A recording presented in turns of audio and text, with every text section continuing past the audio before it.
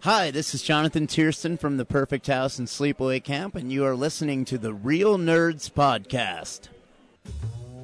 Hey, Real Nerds listeners, your favorite host Ryan here to remind you that social media is great. How great is it? There's many ways you can find the Real Nerds on social media. You can download us on iTunes. You can listen to us streaming on Stitcher Radio. You can call us 720-6nerds5. Aw man, our website is so cool. You can visit our website, realnerdspodcast.com. You want to leave some fan mail? Oh, that's so easy, realnerds@gmail.com. Twitter? We got it, @real_nerds. You can even like us on Facebook. Thank you so much, and hey, enjoy the show.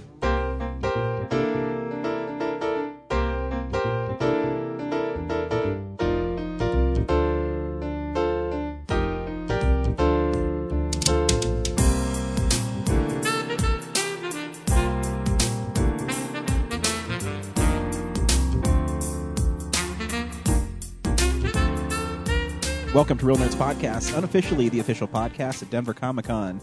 I am Ryan. With me this week only is James. Yeah. I don't think it's been me and you. Well, actually, it's me and you quite a bit. I was about to say a lot. But Brad is it's nice. balls deep into Jean-Claude Van Damme's damn van editing. Gross. Yeah. He has a lot going on. I saw the picture of him and shoot, I can't remember who else was in the picture, but it was him like leisurely laid back on a couch, like Peter Jackson way, like checking the sound, like and stuff, watch. Yeah, he's watching the awesome. sound mix, and I was like, dude, he looks so professional, relaxing on that couch. I would tell everybody to go see it November 10th, but I don't think this is going to be up since we still have last week's episode that's not up. I'll mix it tomorrow. I'll make sure that at least gets the bread. Well, this is also what I want to start doing, because last week we had Zach on the show, and he was talking about the interview he did with the director of Life of Crime. Cool. Which I didn't know Jennifer Aniston was in that movie. If I would have known that, I would have been there for her.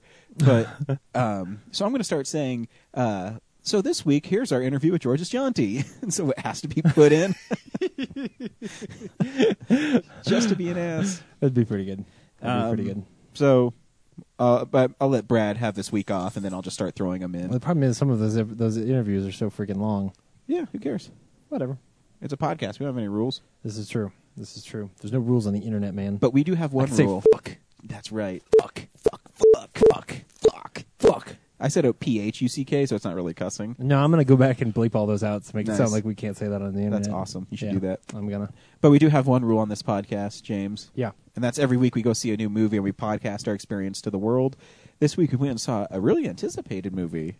Yeah. Interstellar. One of the most anticipated movies of the year. Yeah, no, it's weird, because when did the trailer for this come out? Last November, I'm pretty sure. Oh yeah. And it was just Matthew McConaughey 2015 talking over. Yeah, and just like a dusty van in the desert, and you're like, what the fuck Here's is the thing going on? with, But I didn't care.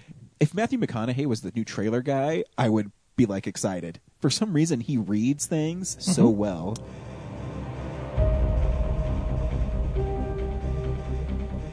It is a hell of a ride. I mean, on a simple fun adventure thriller level, it's as big of a ride as you're going. On a dramatic level, it'll I don't care how cold you are, it'll pull your heartstring and maybe pull it wide open. Yes, parents, yes, children, see it on screen. You know what else he does really well? Just fucking be. He's really good at being. I know. He's like your man crush. He's pretty good. Yeah, no. He's pretty good. He's a pretty good guy. So stay tuned for that review. Okay. I like that. I like that weird vein that pops out, like right when he's here angry? under his left eye, or sad. Yes, or sad, or like stressed out, like I can't breathe in this helmet, and then that vein pops out. Great McConaughey movie that a lot of people haven't seen. Mud. Frailty.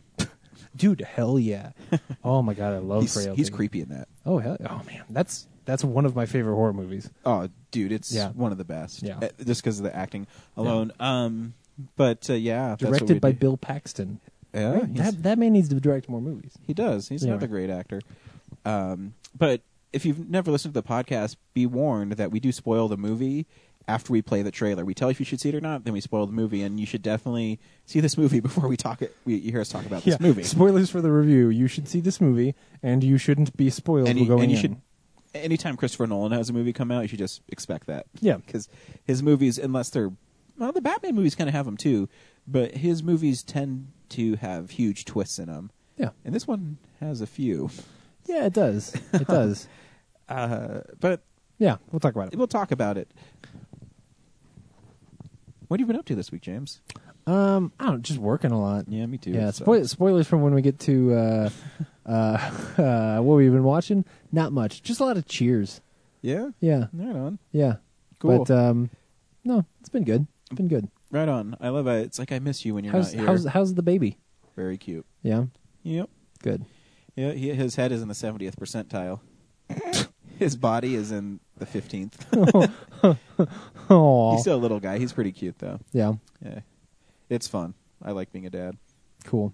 He's like one of those little toy skeletons that they make around Halloween, where like the head is huge, Yeah, and it then the totally body is. just sort of dangles loose. It's kind of like Calvin from Calvin and Hobbes. Yeah, right. Every once in a while, though, James, we get fan mail, and it's my favorite segment to start off the show with. Yeah. Fan mail! So Ed Voorhees works with me. He is a videographer. Isn't that like a Video horror, guy like, for- Isn't that like a horror character? Jason Voorhees. Oh, okay. Yeah. Cool. For Qdoba, with the company I work for, and he does a really great job. He's in charge. He makes all the training videos. He does a lot of the photography for the training materials. He works really hard, and it's cool that he listens to our podcast. And this is a big one, so I didn't have time to. I know you've been busy. I forgot to email you about some things that he asked. Oh, okay. But so I'll answer them, and then you can chime in. Okay. Greetings and salutations. I've been enjoying your podcast since I picked up the Real Nerd Season 1 Blu-ray at Denver Comic Con earlier this year. Oh, thanks. Thanks. You can still pick up a copy of that at Carl Coins, Cards, and Comics if you want one. Mhm. Listening to your insightful debates on the merits of film has reignited my passion for the medium. Sweet. Wow. My queue of movies to see has grown exponentially since tuning in. You're welcome. Many of the Or latest shows... I'm sorry. Many of the latest shows remain paused halfway through till I have the opportunity to see that particular movie or show you're discussing. Though it's almost impossible to completely analyze a film without spoilers, I appreciate that you keep them after your recommendations, like I said. Thank you. Once a trailer is played and all bets are off is a good rule of thumb. I'd love to hear your team's opinions of older films you may be divided on. Okay. Do you have a list of the best film of the years? Funny you should say that, Ed. We do. We call it Film Explosion, and you can go back and listen to 3 of them, and we talk about our 10 favorite films of the year. Well, 4. Yeah, 4. Technically 4 if you go back to Nebcast. No, I mean because there's also the Nebcast, but we also did the best 9, films of 10. 1999. Oh, that's right. We did Yeah. films of 99. You're Yeah. correct. And just to, we touched on this last week. The end of the year is coming up. Yeah, it is. Fans of the show, please send in your top 10 movies, and we'll read them of the year, and Yeah. we'll read them on the air, and we'll send you great stuff like the VHS of The Phantom Menace and things like that. Shit, now I gotta go find a VHS of the Phantom Menace. It's not that hard, I actually. said of. It could be something else. Right, I yeah. mean, and here's the thing: is I forgot to email you about this, but he asked for your top 10 films of all time. Ooh. I do have a list here, and this list has hardly ever changed for me. Though there is one new thing on here, and that's just because I became such a fan of Robert Downey Jr.'s work Yeah. that it's made its way in. And again, this top 10 list for me personally has nothing to do with Did we? Oh, we did this with comics. That's Yeah. what we did. Yeah. critical darlings and things like that. It has nothing to do with that for me. For me, it's maybe what I was doing when I was watching the movie, who I was watching it with, how much I enjoyed the film. Because at the end of the day, I might review films, but I'm still a fan of films. So certain films might touch me in other ways. Do you have that on your phone, James? I've been building my top 100 for a long time, so I'm trying to find, but I haven't worked on it in a while, so I'm trying to find it here really quick while you're doing yours. Cool. Well, I'll do mine, and then while you're digging, we can talk about mine. You'll do yours, and then we'll talk about you and all the things you like. Yeah, and then if we find yours, then we'll talk about stuff you like. So here's my top 10. Number 10 is Friday the 13th, Part 6. Jason Lives. Friday the 13th is my favorite horror series. Part 6 is the one that I enjoy the most. The gentleman who wrote and directed it decided to go more of a gothic take on Friday the 13th, and he kind of had fun with it. And there's some funny moments in it if you're a fan of the series.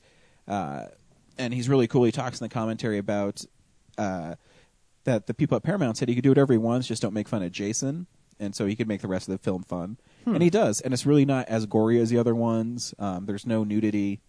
And he made these decisions on purpose. Yeah. Because he said, I'm going to strip it of the super gory stuff, and I mean, there's still some in it, but Yeah. He's going to make a smarter movie, basically, as smart as a Friday the 13th, the sixth part of a Friday the 13th can be. Yeah. So yeah, it's my favorite Friday the 13th. Did you find it? Nope. Still working. You keep Cool. going. Number 9 for me is Kiss Kiss Bang Bang, which is my favorite Robert Downey Jr. movie. I just love the movie. I love how clever it is. It's awesome. If you've never seen it, Robert Downey Jr. plays basically a petty criminal, and his partner is killed at the beginning of the movie, and he's running from the police, and he runs into an audition for a movie, and he's so upset that his friend is killed that they give him the part for the movie, and he's paired up with Gay Perry, who's played by Val Kilmer, who is a gay cop. And it's really clever. Shane Black wrote and directed it, and he did Lethal Weapon and Iron Man 3 and a whole bunch of other things. For me, it was the return of Robert Downey Jr. because I saw that movie in theaters with my parents, and we just heard good things, and so we went and checked it out, and walked out of that movie just absolutely in love. Yeah. Oh yeah, that's right. He's really, really good. Yeah. So yeah, that was really good. That was great. Number 8 is Mary Poppins. I love movies that are fun, and even though it's a 3-hour running time, I still enjoy watching it, and the time flies by when I watch it. Julie Andrews, I still have a huge crush on, and I still think she's pretty attractive for being in her late 70s. Oh yeah. Number 7 is Night of the Living Dead. The greatest horror film of all time, in my opinion. Straight up horror, because I have other things on here. You could say that's horror. That's a horror movie.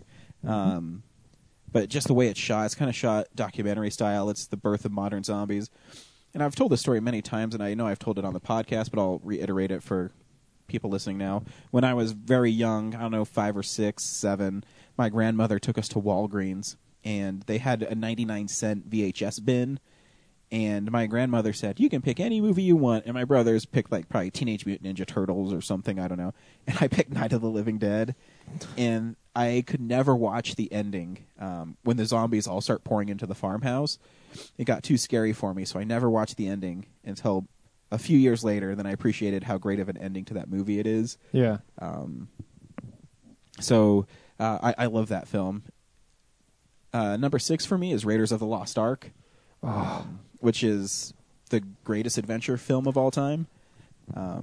It's one of those movies that I watch probably once a year. Yeah. And I smile every time I watch it. And I see nuances in performances I never saw before. And it's funny, me and my wife were at Whole Foods or Sprouts, one of those stupid-ass organic grocery stores.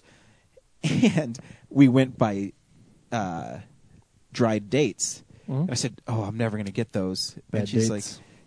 she's like, "Why?" I said, "The monkey dies in Raiders of the Lost Ark for eating them. I don't eat those."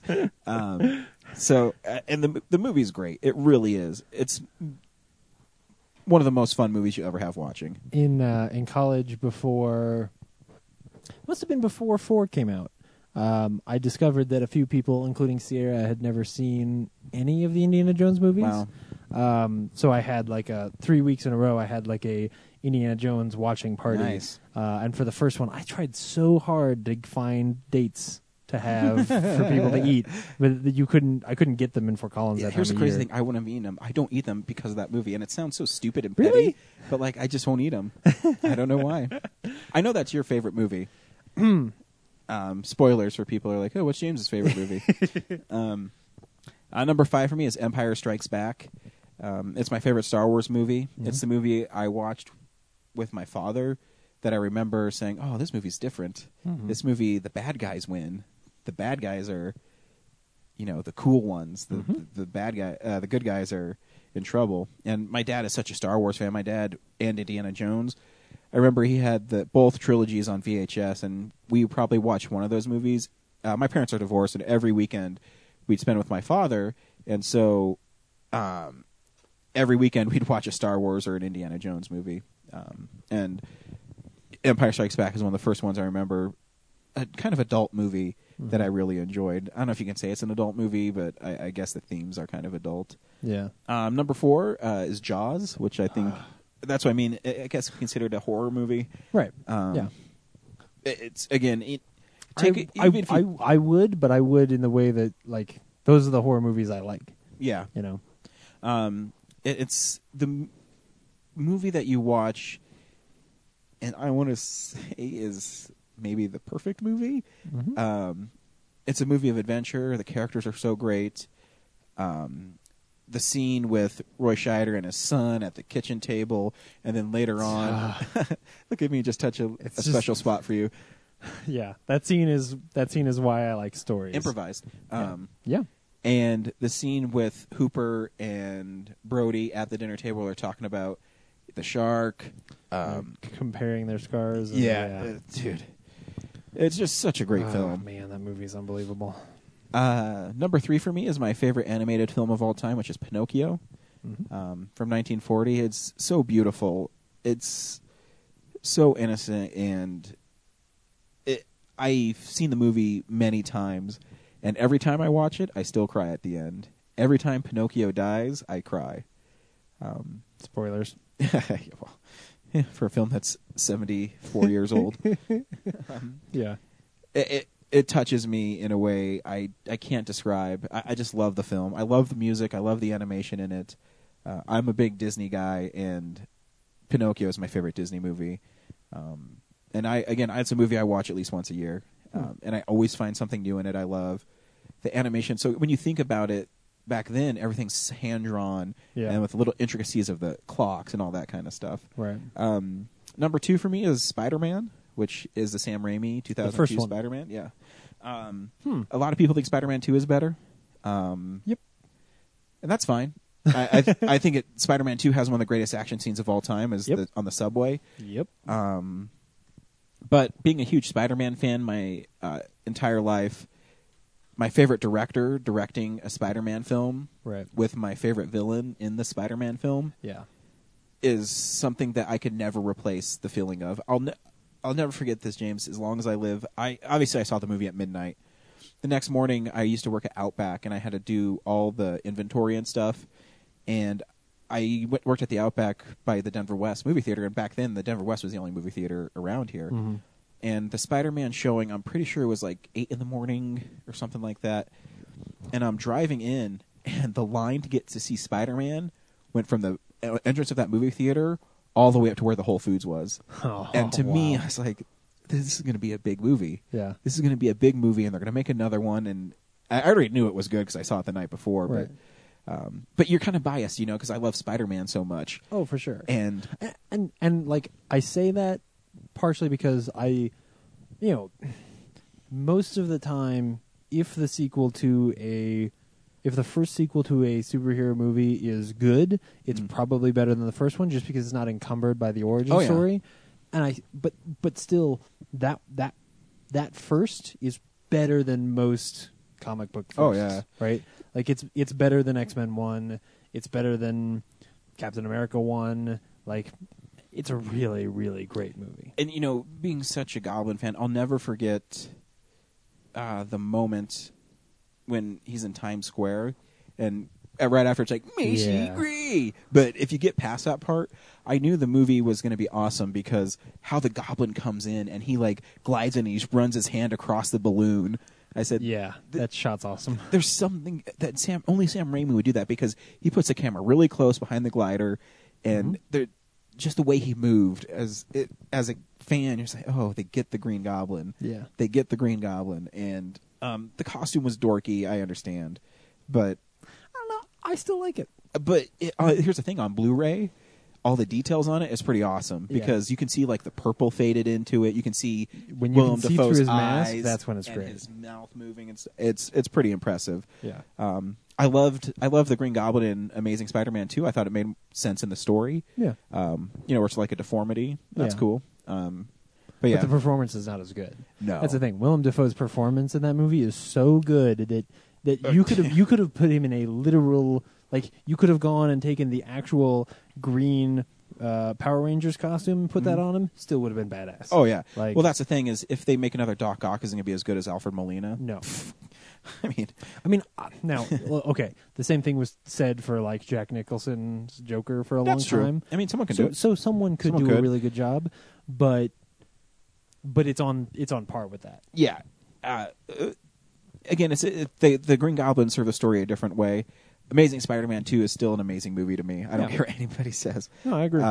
So that movie is... What was that, your number 2? That's my number 2. My number 1 is Army of Darkness. Right. Again, it's fun. I don't know why I love the movie so much. Well, I do. I mean, it's just a fun movie. Mm-hmm. And it sums up the movies I like in like one big smorgasbord of movies where it's action, adventure, comedy, horror, and fantasy all put into one. The story tone is inconsistent. It's fun listening to the commentary on it because Sam Raimi even talks about, he says, I don't know why people like this movie. First, Ash is a hero, then he's a coward, then he's a hero, and it's so inconsistent. But I think it's the performances and the way the movie's shot is so inventive and lots of fun that I'll never forget. I was in Target. I never saw the movie before, but I saw the art on the VHS cassette, and I wanted it so bad because there's the original one where it's, he's all ripped, everything. It's like the Conan the Barbarian. Yeah. So those are my 10 favorite movies. Nothing to do with critical stuff. It's just stuff I enjoy sitting and watching. Yeah. And I hope that, some people, well, I mean, I'm sure Empire and Raiders on a lot of people's lists, but, right. Just to enjoy them. Everybody has their own, everyone's entitled to their opinion. I would never disregard anybody's opinion unless you say like Transformers is your favorite movie, then we have issues. So my top 10, no, I'm just kidding. I couldn't find it. What I'll do is this week I'll try to put it together. But I want to touch on a couple really quick. Yeah. Because Jaws is on there. Raiders of the Lost Ark is on there. Honestly, when I do a top 10, what I usually do is I actually remove Back to the Future, Lord of the Rings, usually Indiana Jones and Star Wars completely from even being in the running, because as far as I'm concerned, it's sort of unfair. Partially because those movies are so close, like, with the exception of Lord of the Rings, the other ones are so sentimental that I don't actually watch them objectively. Dude. Right? Like, I grew up inside of those movies. Oh, yeah. It's not even, Raiders of the Lost Ark, the reason why that one actually transcends that is because the story I always tell is that movie had an integral role in teaching me what good writing was, because there are a lot of things about that movie that are just really, really smart. But the scene between Belloc and Indy in the bar is amazing. And the monologue that Belloc has taught me so much about what good writing was, and taught me about what really great villains were. Yeah. And that a great villain wasn't necessarily that a great villain should actually be better that like Darth Vader isn't a great villain until Empire. Yeah. Darth Vader is actually a pretty shitty villain in A New Hope. It's not until Empire where there's suddenly this emotional stake. You're right. And that character and I think becomes that's why a Empire reflection. Transcends all the other Star Wars is because it gives weight to who Vader is. Yeah. I mean, Vader's cool and impending in the first one, but he's not a smart villain. Yeah. He's not an interesting villain, and he doesn't actually affect the other characters beyond what an evil robot would. Yeah. He's just powerful and nasty. Yeah. So that's why that movie tends to be on the top. The ones that I'm pretty sure are on there that you didn't bring up would be Alien.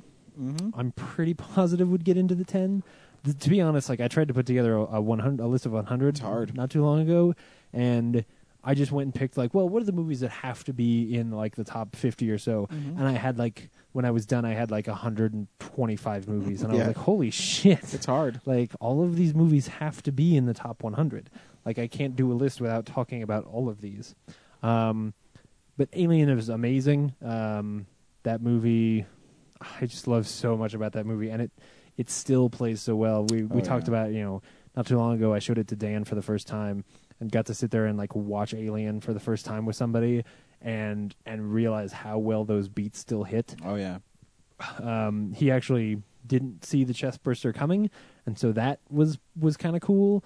But the most terrifying moment of that movie is Ash, and that scene is just so great. Oh, yeah, there's things that stick with you in that scene. I Yeah. mean, I'll never forget the milk and stuff. Oh yeah, it's just so weird. Yeah. It's so inventive. And then the other one would be Fargo.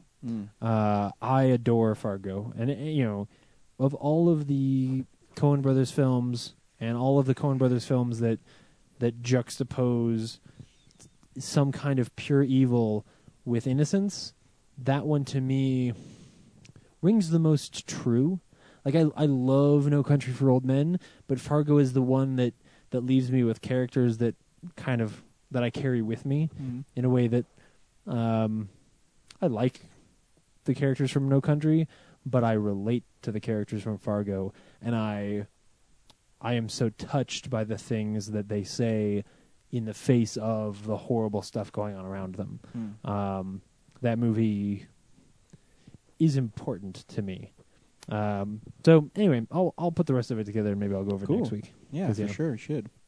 But Ed continues, and this will be Comics Corner this week. What's up, nerds? It's the Comics Corner. Comics Corner is a great segment for getting back into comics. I've picked up and enjoyed many recommendations, such as I Kill Giants, oh God, Black Hole, Flashpoint, etc. Oh, he read Black Hole? Yeah. Holy shit! I have an even a larger stack to read. Since returning to the field, I have gravitated to Ed Brubaker, Sean Phillips, Rick Remender, Humberto Ramos, Jonathan Luna, and Tony Moore, among others. Rick Remender's cool. Yep. What are some of the team's favorite authors or artists, or ones to avoid, and why? Oh, man. Can we start with avoid? I have a great story with Ed. He's collecting Spider-Mans. Yep. And this is how great Andrew is. I went into the store on Wednesday, and I walked in, and Andrew's like, "Hey, man, I have something for you." I was like, "Okay." And I go in the back, and he has Amazing Spider-Man 121 and 122, Death of Gwen Stacy, both of them. And I already have them both. I have multiple copies of each now. And, I mean, the ones he had were, I would say they're like 6.0, 6.5, like not bad-looking books at all. And they're so important, and Ed's been looking for these forever. And I said, "Cool, man. What are you going to price him at?" He's like, $30 for the Death of the Green Goblin and $40 for the Death of Gwen Stacy. I was like, "Are you kidding me, dude?" So I called Ed. I was like, "Hey, Ed, I know you're looking for these books. If you have $70, you can get both of them." And he said, "Okay, I'll be right there." And I told Andrew, says, "Hey, man, if he doesn't want them, just throw them in my slot and I'll buy them. Because I don't care. I'll buy as many copies of those books as I can get." Yeah. And especially if he's going to charge me $30 for the Death of the Green Goblin. Are you kidding me? That's why Andrew's great. But new creators to get behind. We both love Rebecca Isaacs, Georges Jonty, Christos Gage. Yeah, actually, Christos Gage is writing Spider-Verse right now, which is really good, with Dan Slott. Artists, I love Sal Buscema. I've already said this many times. He's my favorite Spider-Man artist. He did Spectacular Spider-Man, I think, 135 to 268, so you can pick up a lot of his work. I think he's the best storyteller in comics, visually. Gabriel Ba, Fabio Moon and Gabriel Ba's Day Tripper is fantastic, and that artwork is really fresh and cool. It's very different for comic book art. I'll tell you one that's really unusual. Is Sex Criminals by Matt Fraction. Oh yeah, it's really good.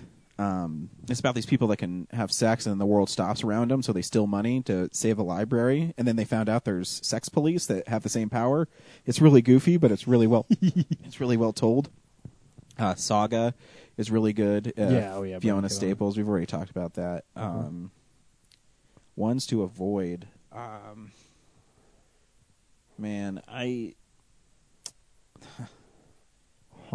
There's some people that There are people I would say are inconsistent. So like Mark Miller, they only read the things that are critically acclaimed by Mark Miller. So like go read Old Man Logan or The Ultimates or Civil War or the first run of Kick-Ass. Those are great, but be careful when you start digging into his other shit. Yeah, he's a little bombastic, and then he kind of he's one of those guys I think falls under the weight of his own storytelling. Well, he really likes being cool. Yeah. And he likes being edgy, and sometimes his being edgy doesn't gets in the way of his story. Yeah, that's why I hate Kick-Ass 2. Oh shoot! Oh man, who wrote? Wow, I can't believe I can't remember who wrote Preacher. Garth Ennis? Garth Ennis, yeah. Garth Ennis is one of those where... His Punisher is great. Yeah, his Punisher's great. Preacher is amazing. But then some of his other stories, he can he likes to tell some of those gritty crime stories, and sometimes they just feel like he's just trying a little too hard. So, yeah, another creator I like is Brian Michael Bendis. He does Ultimate Spider-Man. His other stuff isn't quite as strong as Spider-Man, though. His initial run on New Avengers is really good. I enjoyed that one. Man, ones to avoid. I'm trying to think of one person I just can't stand as a writer, and I sometimes pick up their. I can't even think of it off the top of my head. I'm not a big fan of Dan Slott, who writes Spider-Man right now. He's a good writer, but his Superior Spider-Man really soured me towards him. But everybody else likes it now, so I'm in the minority. I never read a lot of Mark Waid. Everybody likes Mark Waid, but I really hated his Rocketeer. Yeah, sometimes the writer isn't paired up with the stuff right. Yeah. I have a hard time. He's really critically acclaimed, but Alan Moore, I have a hard time getting behind him because he's so outspoken. Yeah, and he's so obnoxious. And hey, actually, I'll give you one that a lot of people are going to be upset about. Frank Miller, I'm not a fan of. I've never actually read a lot of Frank Miller because I actually don't like his art. Yeah, his art's not good, and everyone loves The Dark Knight's Return. It's funny, I got the Blu-ray. Oh, that's true. I've read that, and it's okay. I got the Blu-ray of the deluxe edition. It was at Best Buy for $5. It's still sitting on my shelf. I haven't watched it yet. You should, because I think that the movie is pretty good. So since we're talking about it, I really appreciate The Dark Knight Returns for its place in the history of comics. Mm-hmm. Like that and Watchmen are responsible for comics.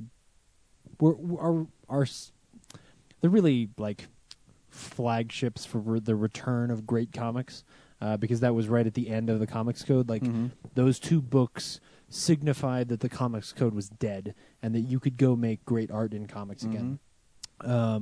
So I've read and own them and own Dark Knight for that reason. But the truth is, I think that his plotting in that movie, like in that book, his just the way he constructs that story is really messy and not that good. No, I think that's true to all his work. I read Sin City, and it's okay. I think the movies are better than the comics. It's just I think he's really overrated. Everybody loves him, but I just can't get behind him at all. And then he did that Batman and Robin All-Star Batman and Robin. It was bad. And, I mean, he has lines like, I'm the goddamn Batman, and things like that. And it's just, bleh. Yeah. Just clunky. He's a really clunky writer. Pacing issues. So there's some. But that's yeah. A lot of the ones that are bad are the little guys that don't necessarily get very far. Yeah. But like I said, if you're trying to pick up a Spider-Man tell, I would pick up the trade of Ultimate Spider-Man 1 with Bendis and Bagley. And then Bagley's so good. He's a great Spider-Man artist. Yeah. Cool. After hearing your pitch for Colorado Coins, Cards, and Comics, I have to say you guys are right. It's the best place to buy comics in Denver. Agreed. Great prices, friendly staff, and Andrew has been so knowledgeable and helpful. I've got about a dozen titles in my hold slot. Thanks for letting me know about this great shop. Absolutely. We love that there. Hey, congratulations to Ryan and Laura on the healthy arrival of Kellen. Best of luck to Brad as premiere of Jean-Claude Van Damme's Damn Van. That's a huge accomplishment. Look forward to seeing it Monday. Zach did a great job hosting while Ryan was away, and I was sorry to hear you were mugged after one of your many Tusk viewings. I know. Yeah, that sucked. Glad you're okay. James, I hope you're doing well. What have you been up to? I don't know. I work a lot. I went to Detroit for a week. That was, I walked around the streets of Detroit and didn't get mugged. I know, which is crazy, but that's because there's no people there. You would never believe it, but at night there's just nobody on the streets. Dude, when I was in Wichita, Kansas, like at 5:00 in the afternoon, there's nobody on the streets. It's creepy, and they had these bronze statues of children playing on the sidewalks. Dude, It's like weird, like T2 style. Yeah, bro, it was weird.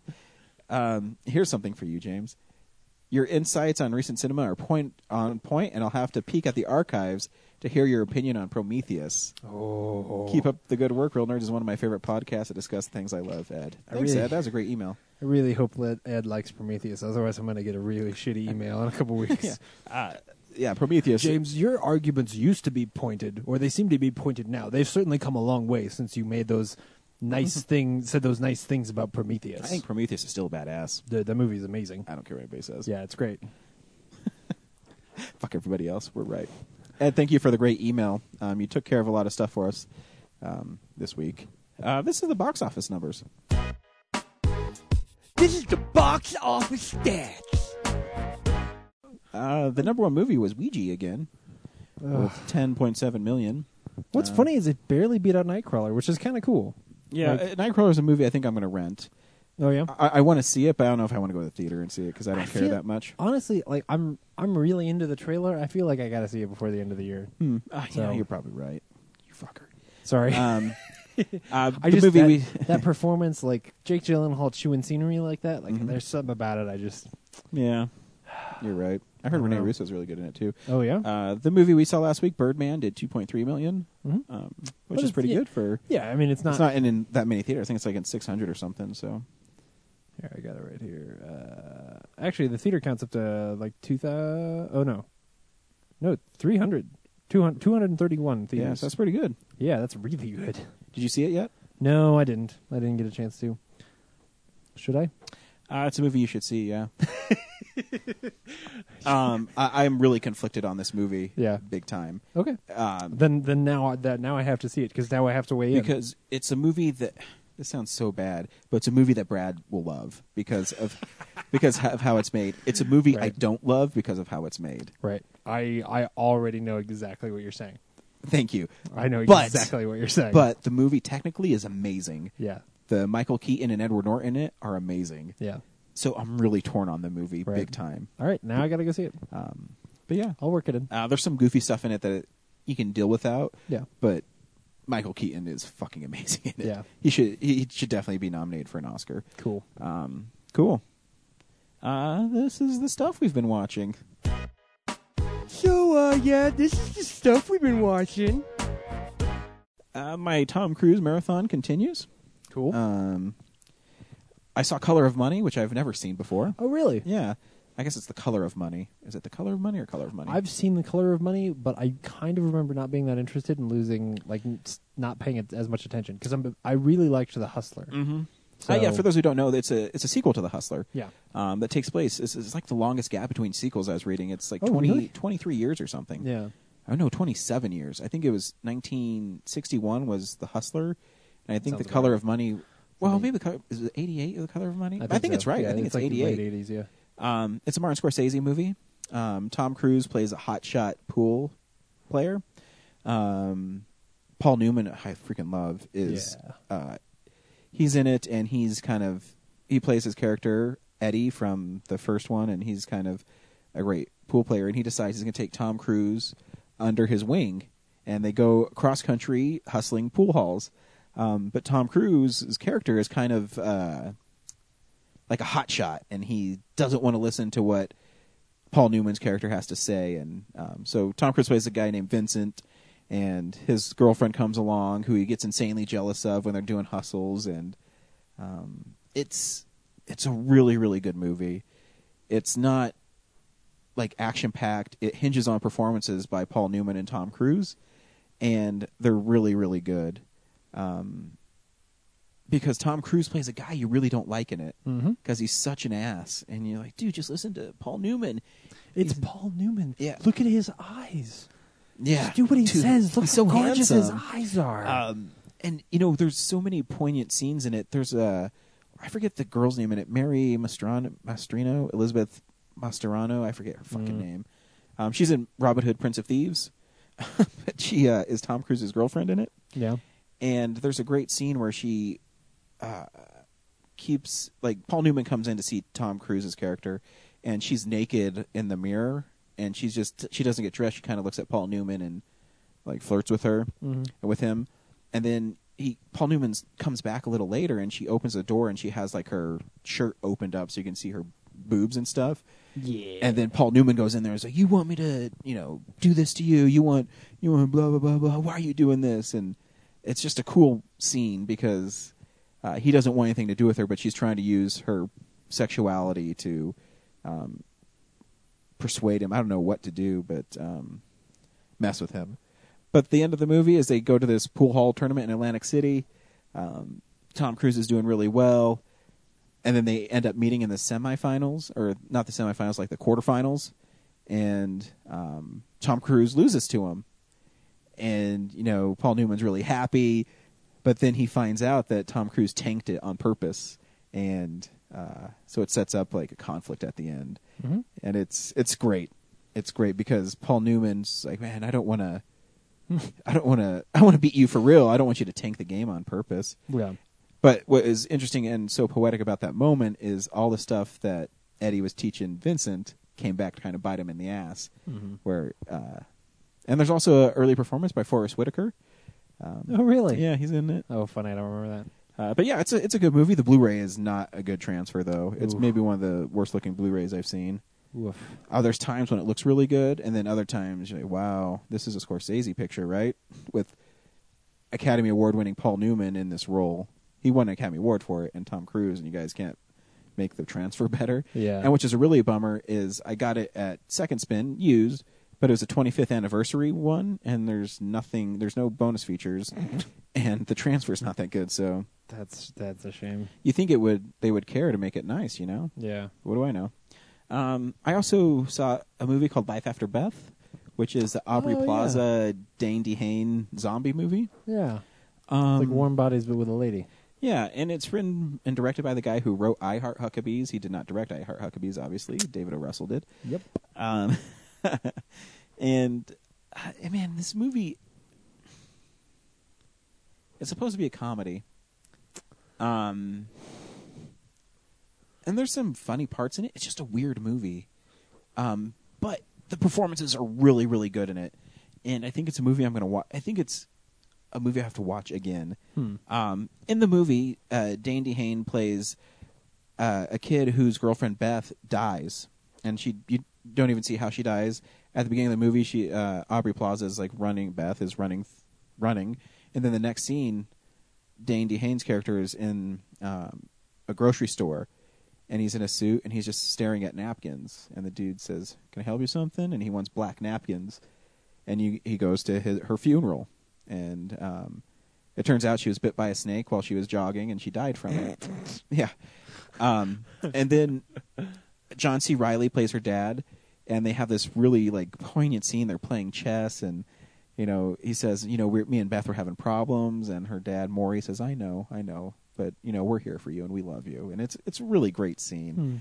And then they ignore his calls, and he shows up to the house one day, and he sees that Beth is there, or he thinks she is, and so he starts going crazy, and he comes home, and there's this great scene where he says, so Beth's alive, and it's all a lie, so I want to fucking thank you for that. So there's like these moments that it's kind of funny, but it's an uncomfortable funny. Yeah. Like, I don't know what to make of it, but the movie's good. Like, I don't know. It's an unusual movie. Anyways, so Beth doesn't remember dying. She doesn't remember why she's back, and she's like, her brain is stuck in like a past. She keeps on saying she has to study for a test, and she lives in the attic, and no one knows why. And it turns out it's like the zombie thing, and then zombies just start showing up around town. Mm-hmm. And slowly they start deteriorating, and then all hell breaks loose. It's a really interesting movie. And, I mean, Aubrey Plaza and Dane DeHaan are amazing in it. So I would recommend checking it out just because it's so different. Cool. Yeah, it's called Life After Beth. Of course, I was going to get it because I'm a zombie movie guy. Right. And it's one of those movies that if you get it the first week on Amazon, I think it was like $9 or something. Oh, snap. So, whatever. Yeah. It's less than buying it to see it in the theaters, and, is good enough. Cool. So that was good. I also got Wrong Turn trilogy was on Blu-ray for sale. I don't know if it's at Target or Best Buy, but Halloween they always have like horror films. The first, the second, or the third trilogy? So it had the first, second, and third one. Oh, the original trilogy. Okay. And so like I think it was Target or I can't remember if it was Target or Best Buy. It was like $7 for all three of them on Blu-ray. I was like, fuck it, who cares? And the first one's not bad. It's Stan Winston does all the creature effects in it, so it's pretty cool. It's basically Hicks in the woods killing people. Yeah. With Eliza Dushku. I was gonna say the first one's Eliza Dushku. So I mean it's well made, and the other ones were directed Blu-ray or DVD or whatever it was, so the quality goes way down. Mm-hmm. This one was actually a theatrical release, and you can tell it had money behind it. Yeah. And then the last thing I saw was See No Evil, which is another horror film. Is that the one with the guy with the hook? Yeah, it's Kane, who is a wrestler. Yeah. And I kept on hearing things about it. I didn't know if I really ever wanted to see it. I saw trailers for it, it doesn't look that good. But again, during Halloween, a lot of Blu-rays of horror movies are super cheap. I'm sure if they had Thanksgiving movies, they'd be cheap too. Well, they do. Garfield, the Thanksgiving and story. Charlie Brown.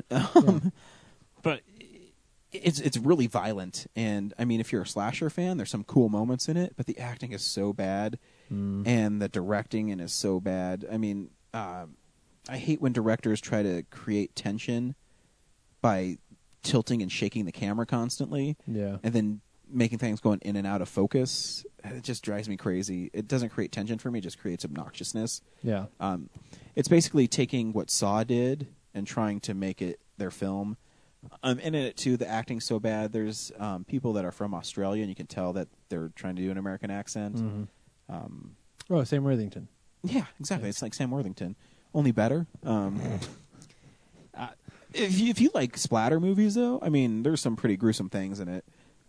But overall, I'd say it's about a little below a middle-of-the-road slasher film. Wow. So I'd put it in the same category as Final Exam. For all of my slasher film fans out there. Man, yeah, I don't know that one. But yeah, it's all right. I mean, there's a worse way to spend an hour and 20 minutes if you like those movies. You would hate it, but, you know. I'm sure. Well, is it so bad that it's like Creature bad? No. Okay, then yeah, I'll hate it. Because Creature is bad because it's so incompetently made. Right. This awesome. one, I mean, there's some moments in it that are pretty fun if you like slasher movies. Yeah. Like this girl falls out of this window, and she's like tied to like linen, and just before she hits the ground, she breaks her arm, and so there's blood pouring everywhere, and then a pack of wild dogs eat her. That's pretty interesting. But yeah, other than that, whatever. And what'd you watch this week, James? That's the horror movie I want to see, where like just people living normal lives, and then all of a sudden, pack of wild dogs eats them. Right, just out of nowhere. I was trying to say something. She was like the PETA. Shit, my shoe's untied. Hold on a second, guys. Oh, wild dogs.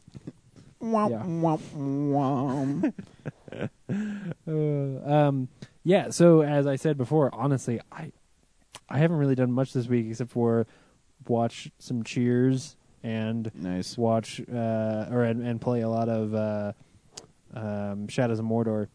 Nice. Both of which are good. I'm a big Sam and Diane guy. So when I was a kid, I used to like my version of rebelling as a young teenager was that when I was not in school, like during the summer and such, I would stay up late and I would watch Cheers. You didn't. And Doctor Who until you're cool until you said Doctor Who. until Adult Swim came on. But back then it wasn't Adult Swim; it was just Cartoon Planet. Mm-hmm. So I'd watch like some Space Ghost, and then I'd go to bed at about 1 o'clock in the morning, and that's how I rebelled. Rebel. Everybody else was like doing drugs and drinking and shit, or at least that's what I imagine. So that's honestly all I have. GC, this is my favorite panel of the week. It's Peter Porker, the Spectacular Spider-Ham, punching the looter in the face. It made me laugh when I turned that page. In the comic. Cool. Real news. It's real news. We got some of that. Yeah.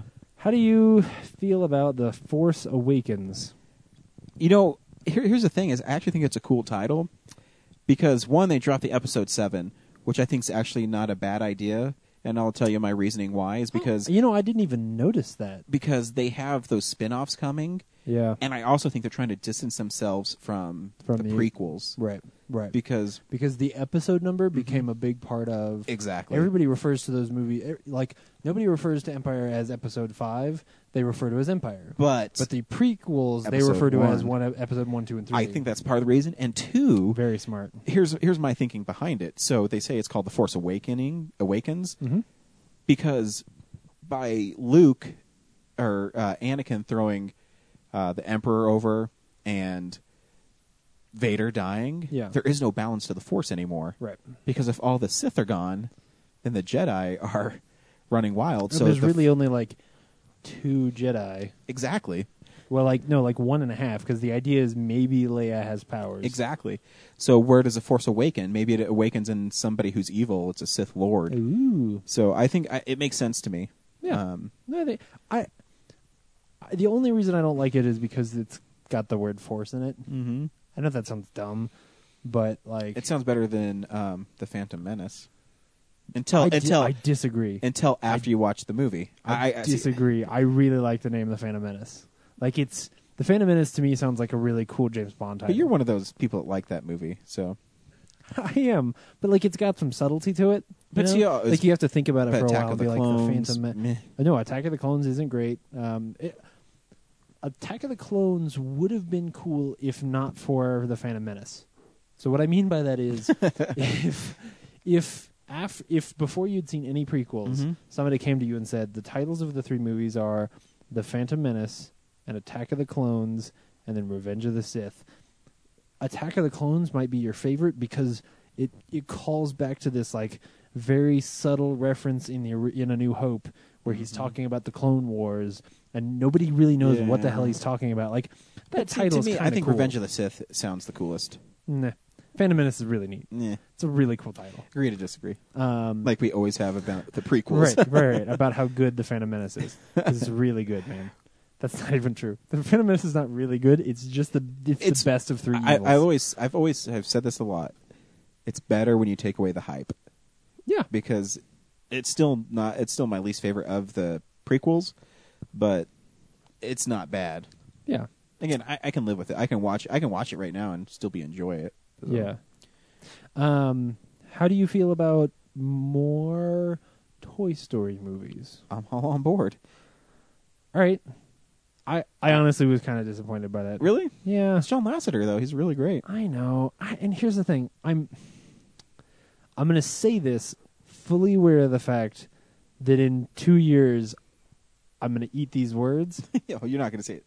You cannot say a Pixar movie is going to be bad. I'm not going to say it's going to be bad.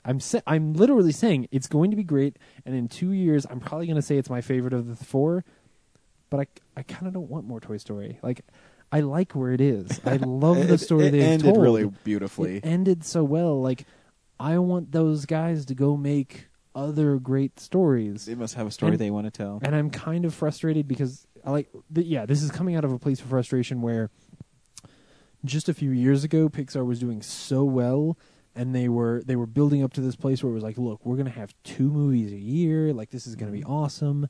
And they've stumbled a lot. And they've not put out movies for a couple of years now, and because the last one was Monsters University, and we haven't really seen anything real about The Good Dinosaur, and they canceled the Lizard movie, and so it's just I want them to put out something good. Otherwise, I'm starting to get really nervous. Pixar's always had that tumultuous stuff. Yeah, and I know that they are doing it for good reasons. Like, I know that they're doing it because the quality of the Lizard movie wasn't really where they wanted it, and that The Good Dinosaur had some like directors changed and things like that. Like they're trying to make sure that those movies stay as good as what we expect from them. It just makes me nervous to not they were doing so well that to see them not put something out for a while and then be like, I don't fuck it, make another Toy Story movie. Like it's just I don't know. Next year they have 2 coming out. They have The Good Dinosaur and Inside Out. So. Oh, that's right. Yeah. So hopefully Inside Out will be really good.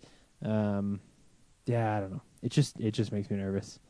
All don't know. Do I want to talk Well, in about 2 it? years, I'll be like, dude, how great is Toy Story 4? You're like, I fucking loved it. No, I know. That That's what part I'm saying. the part where Woody saved everybody again. Yeah, I'm going to cry. Like, it's going to be great. But I'm just saying now, like, if you ask me right now, James, do you want to watch another Toy Story movie or this other, or, like, do you want to watch the Toy Story movie or do you want to watch Inside Out right now? I would rather watch Inside Out. Because I'd rather them tell me a story. Because they've impressed me so many times with their news stories that I want something different. That's all I'm saying. Yeah, well, the thing, too, is everybody loves those characters so much. I'm not surprised that they go back to it. Yeah. No, I agree. There's some bullshit about the Warcraft movie. I still can't believe that movie's coming out and you... I know. I can't either. Like, it's been shot. It's been shot, and you don't know anything about it. I keep saying, like, I'll believe that movie when I see it.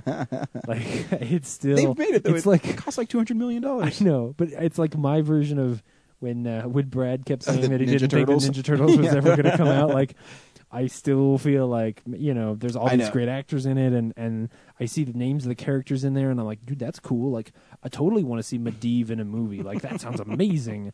I can't wait. It is weird, isn't it? Yeah. Dude, fucking Khadgar? Like, yeah, I will watch the shit out of a movie with Khadgar in it. But I don't I haven't seen a character yet. I don't know. I think it's so bizarre that the movie's shot and you don't know anything about it. Right. Yeah. Don't know it. Well, I know that it's got Khadgar in it and Medivh. Looks like pictures of swords too. So. Yep. Yeah, it's got weapons and shields. It's probably got orcs. Something about like medieval stuff. It's probably got orcs and it's got men in it. Probably. There will probably be like a black portal. Just throwing that out there. Anyway, I hope that movie's really good because I like those games. I like movies where orcs and people fight. Right, so exactly. I'm on board. As somebody who's spent a lot of time this week stabbing orcs in the neck, which is super satisfying, by the way, I will totally watch any movie where you get to watch orcs get stabbed in the neck. I know, it's just something about it. Like that new trailer for the Hobbit movie. Super excited about it. Yeah, right. I really want to see some orcs get stabbed in the neck. I can't wait to see a 55-minute battle in the new Hobbit movie. What are we gonna? You want to make 3 Hobbit movies? What are we gonna do in the 3rd movie? I don't know. Just fucking fight, man. Just like lots of fighting. How about just? I was reading an interview with Peter Jackson about the Hobbit Battle of the Five Armies. Yeah, I think they said 52 minutes or something is the final battle. Oh man, sign me up. Oh yep. Did you guys talk about all the Marvel movies last week? We did. Cool. Then I think that's the news, unless I missed something. I don't think so. Nope. Cool. This is what's coming out on Blu-ray. DVD releases and Blu-rays. This is a good week. Yeah. This is a good week. How to Train Your Dragon Part 2. It was a fun movie. Yeah, it's really good. I didn't pre-order it, but I need to. We've got the complete TV series of Batman. So torn on that. I am so torn on that. Does it come with a little car? It does. Yeah, it comes with a little Hot Wheels car. It's just so expensive. Yeah, I'm not. Can I be real honest? Not torn at all. Do not give a shit. I used to watch that with my grandfather. Yeah. I know it's not good, but yeah, I've never So that's one of the things that Brad had accused me of. Like, oh, in the news you didn't talk about the fact that like maybe the biggest nerd news ever that they're releasing that stuff on Blu-ray. I just don't give a shit. I never would have talked about that in the news. Like, I don't care. Sorry. I also don't care about the fact that the Lost Missions of the Clone Wars saga comes out this week. It's supposed to be a good cartoon. I never watched it though. It is. The final season of True Blood is on Blu-ray this week. So is there more vampire fucking in it? I don't know. I fell off of that show. Season 2 is real good, real good. Jersey Boys, which is that's a Clint Eastwood one. The Clint Eastwood film from this Frankie year. Valli in the Four Seasons. Yep. Tammy. Yeah. With that fat oh, woman? dude, extended cut. Yeah. Pre-ordered. They should have called it like the super plump cut. Can I just be fair? I'm not making fun of her because she's fat. I am. I'm making fun of that movie because it makes fun of the fact that she's fat. And that's the only thing. The one thing that bugs me about her. She's a talented comedian. I'm not saying she's not. Oh, she's great. But they always say about her weight. But she's the one who wrote that movie, and they make fun of how fat she is. Mm-hmm. That drives me bananas. Yeah. As a fat man, yeah, I don't like it. Yeah, because I can make those jokes, but it's not funny. No, someone who was great at being fat and falling was Chris Farley. John Candy. John Candy. Exactly. Yeah. Melissa McCarthy, not so much. Yeah.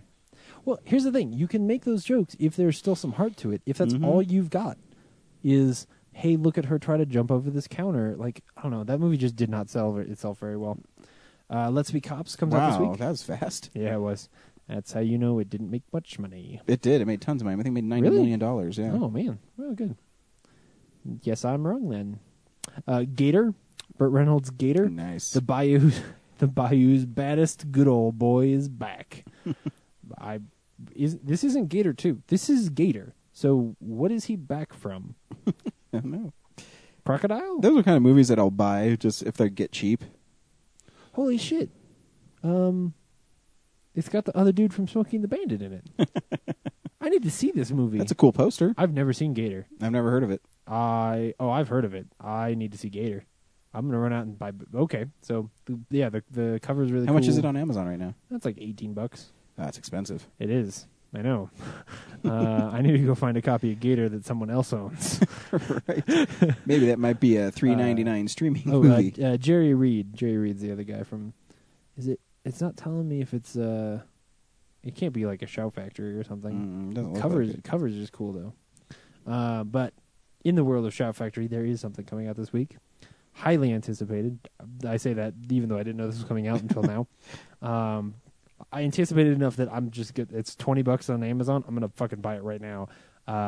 Weird Al Yankovic's UHF, the 25th anniversary. This movie is fucking amazing. If you've never seen it, it's way ahead of its time. Totally. I watched it recently, like last year, and I didn't remember all how clever it was. You know what I mean? Oh, it so holds up, man. You get to drink from the fire hose. Like that. When you really think back to like the way that movie is making fun of television, it was. Yeah. It's still relevant. Oh, yeah. Like, in the way that Network is still relevant. Oh, dude, the cable guy, Jim Carrey has this monologue at the end, which is exactly what TV is now. Yeah. Yeah, it's pretty creepy. Man, I might have to go back and rewatch that. Yeah. So, if you've never seen UHF, just go get this movie. Yep. It looks gorgeous. I hope that the special features are amazing. I'm sure it has a commentary with Weird Al. That's worth good the enough. price of admission. That's good enough. I wonder if it's a new one, because there's one on... I think there was one on my DVD. I'm pretty sure it's new. You know, the good thing about Shout Factory, which Scream Factory is a branch of, is they do great documentaries on all their Blu-rays and DVDs and stuff. You have They Live, you know. They spend a lot of time doing them, so... Yeah, that's really cool, man. I hope it's got a lot of... There's also, there's extra footage from a lot of the... little TV shows that they filmed as well. I'm sure all that stuff's on there. So, yeah, man. It's an awesome one. Cool.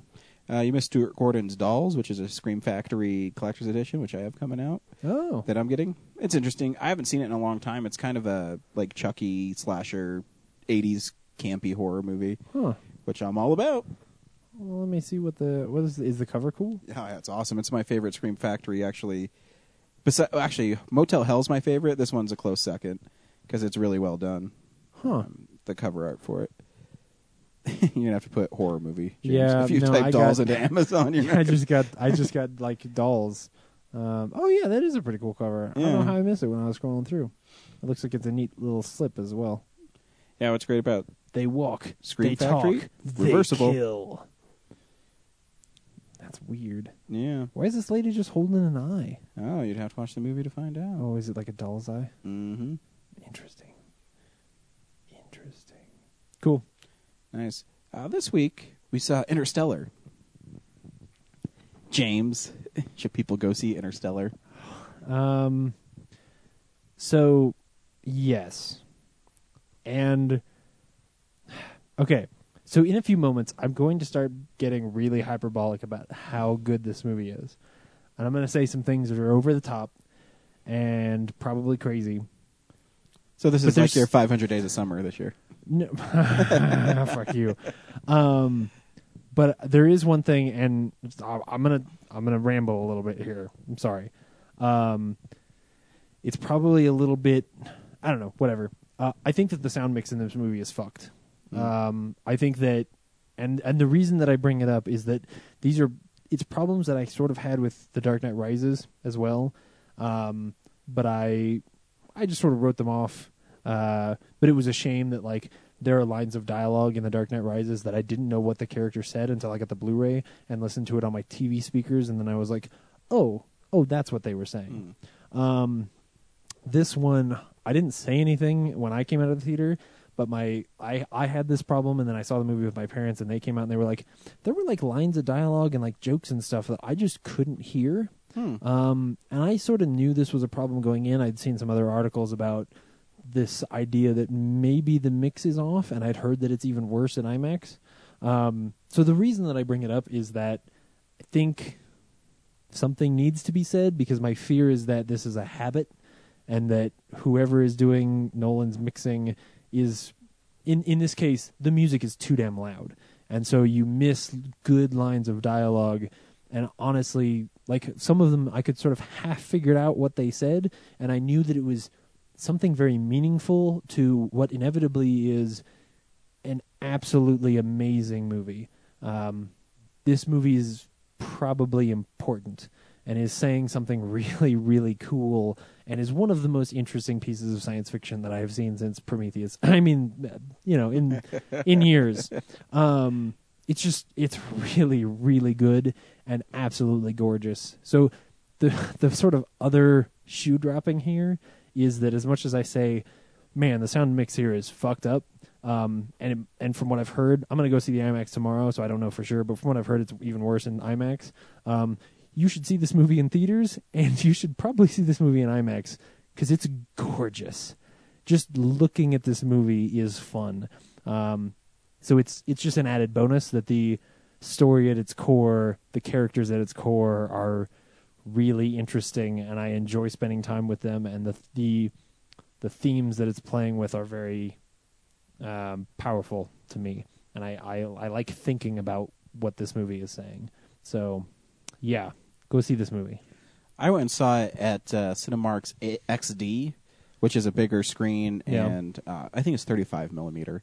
Mm-hmm. I didn't have that issue with it. I didn't notice it. Okay. And it's something like that I think I would have if it was that noticeable. Did you like follow, especially early on, and this isn't real spoilers, but some of the jokes about humor early on, like when they first take off in the ship?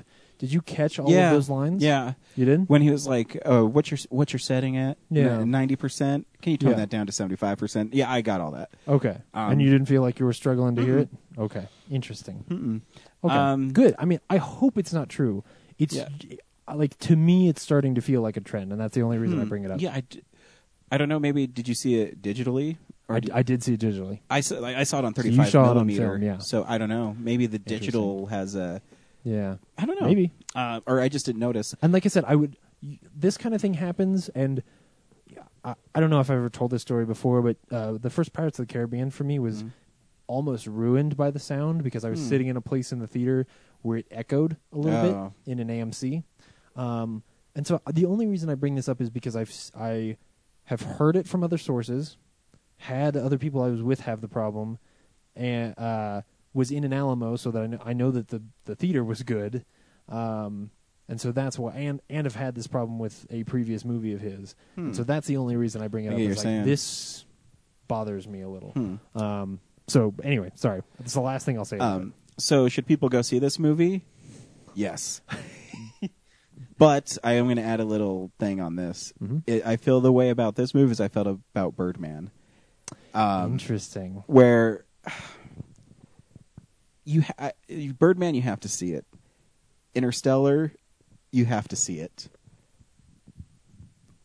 I'll get into my problems with the movie after we play the trailer. I want to try to find the first trailer because I just love when Matthew McConaughey speaks. Oh, I will. If you can find it. I'm sure it's on our EPK file. I know. I'm a huge NASA fan. I'll find that fucking trailer. Nice.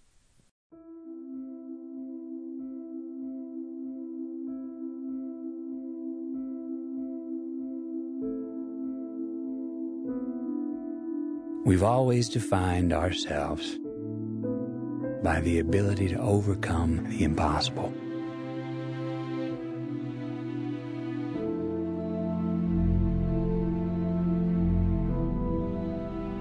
And we count these moments.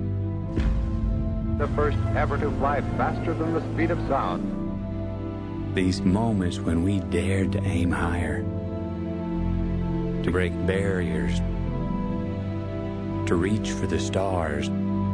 76, you are go. To make the unknown known.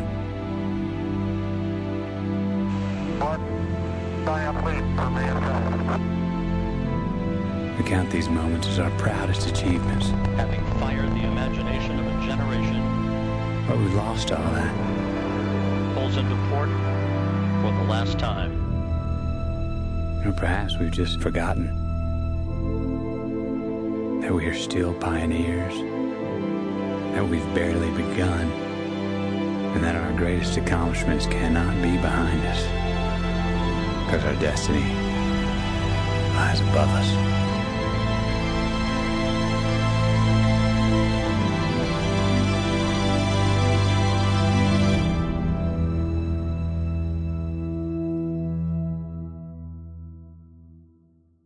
So I will say that this movie plays at a lot of my sensibilities. I know. You're talking NASA and Americana. When I'm watching, the fucking Dust Bowl. It's so and funny. I'm just like, oh my god, and Matthew McConaughey, and so I'm just like, how can I not love this movie? I was watching. I went and saw it Thursday night at 10 o'clock in the big movie theater in Belmar, and I was in there with two people. Mm-hmm. I think because it's 10 o'clock on a Thursday and it's a long movie. And when it starts and Matthew McConaughey's talking and he's chasing down that probe, not probe, the drone. I was like, oh, James is going to love this movie. Well, no, it starts with the When Harry Met Sally interviews. Yeah, that's true. It does. Which it's interesting. Like that kind of a thing. I'm like, dude, this is cool. So and it doesn't explain it. So no. At first I was like, are these people in this world or are these interviews of actual Dust Bowl survivors? Yeah, I was thinking the same thing. Right? Like, I couldn't figure it out. Because I thought at the beginning they were just saying, oh, this is the Dust Bowl. This was like for the Dust Bowl, what it's like for them now. Mm-hmm. The movie is, I mean, you get the gist of it. I'll just recap, then we'll get into it. Yeah. Matthew McConaughey plays a test pilot who, what the hell? Oh, it's the ghost is pushing your baby bonnet. Oh, no. Thingy. Is it trying to communicate? Remember, spoilers, guys. Oh, yeah, we're getting into spoilers. So he was a test pilot, and he could no longer be a test pilot because of some traumatic experience that happened to him, and now he's a farmer. Wreck, yeah. He's a farmer, and it's very important to be a farmer now, and it's because basically all the world's food is going away except for corn, and he's a corn grower. Yeah, there's some kind of they call it the blight. There's something that is adapting and killing a lot of plants. Yeah. In droves. What I do like about this movie is it takes place in the future, but it doesn't tell you when it takes place in the future, and it seems a completely plausible future. Yeah, it doesn't pin it down, but it sort of gives you a pretty good idea. It's like a near future kind of movie. You kind of know that Michael Caine's probably my age. Yeah, exactly. Yeah. The movie is well made, very well made. I have issues with it though, but I'll get into the stuff I really loved. I love the part where Matthew McConaughey has to go to the school because Murph is in trouble. Yeah. And the reason she's in trouble is because she said the moon landing was real, and then the teacher says that it's just propaganda, that we wanted to bankrupt the Russians. And then McConaughey is so great in that scene, and he gets so mad. And because what's funny is she said it's propaganda, but now you can see that the textbooks they have are nothing but propaganda, because it's hinted at that it's fake, but that you know it happened. And Matthew McConaughey's like, no, it happened. And then they have this huge heated argument about it, and then he comes back out into the truck, and she says, so how'd it go? He's like, well, I got you suspended for a week. Yeah. Like, he just got her in more trouble, and it's it's pretty great. He's really good in the movie. He really is.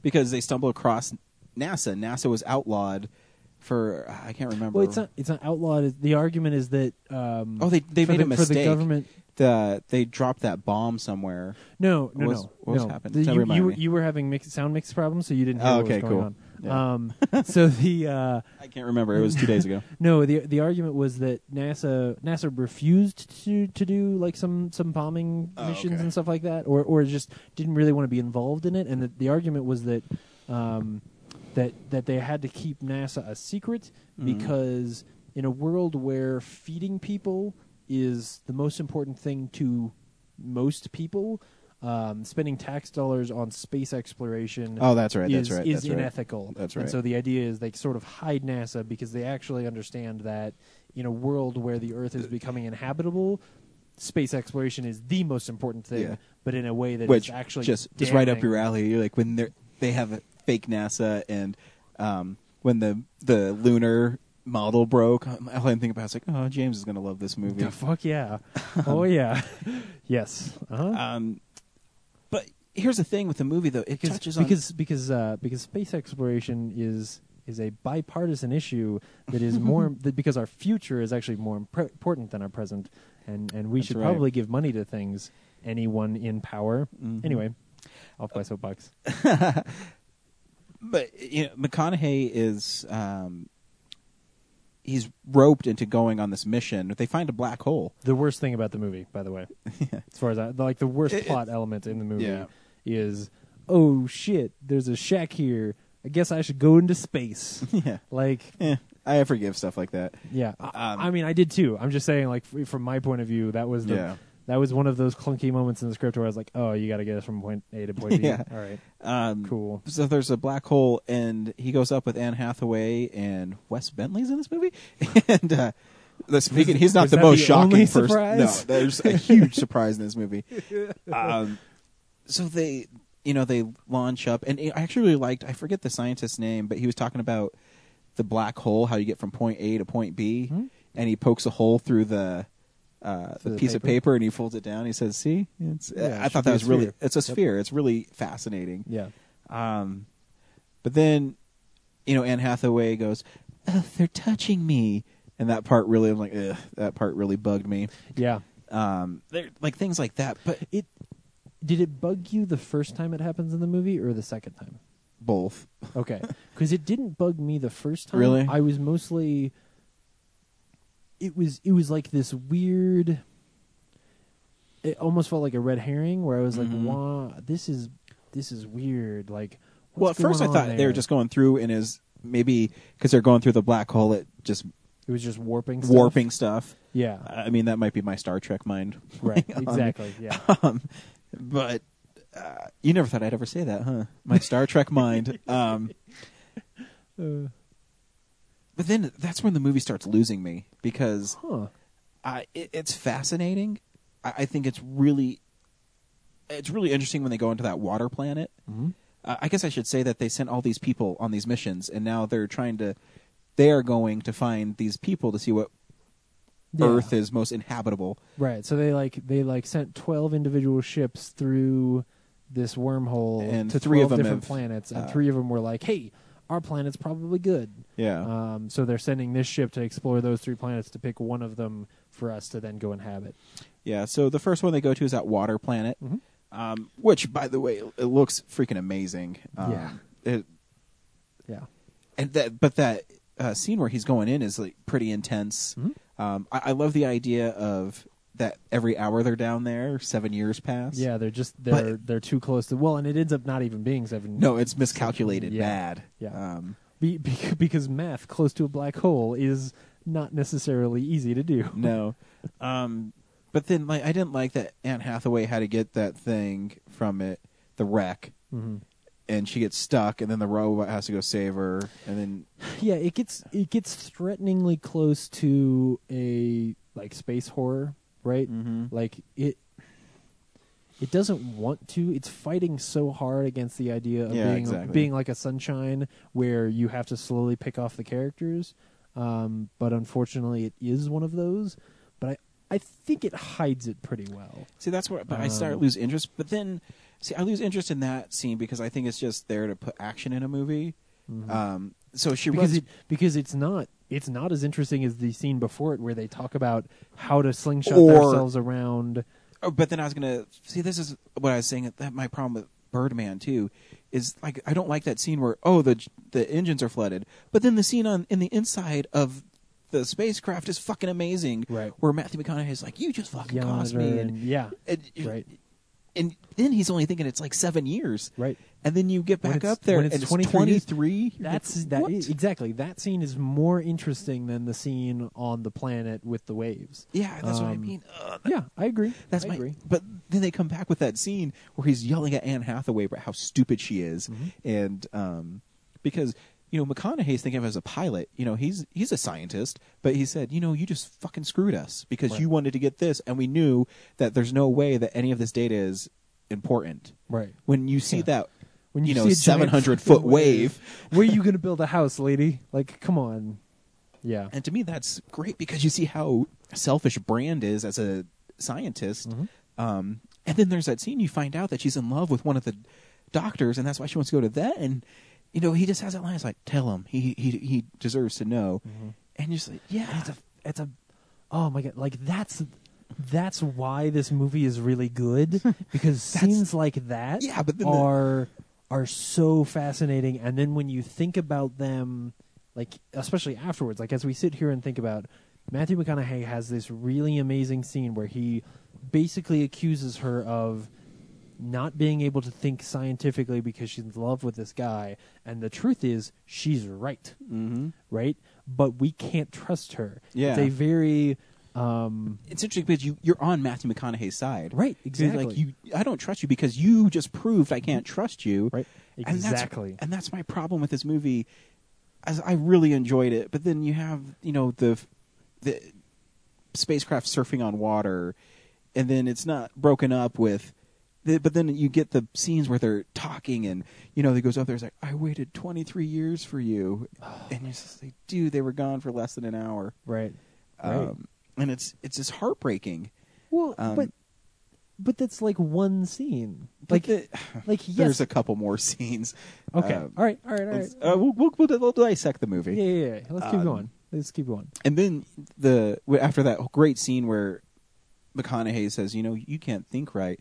And then Brand has a great scene too. She says, well, I hope you're right too, because we don't have any chance to get back. Right. Like, ooh, right, pretty exactly. interesting. The stakes get really high. And then they land on the planet, and they awaken another scientist who's fucking Matt Damon?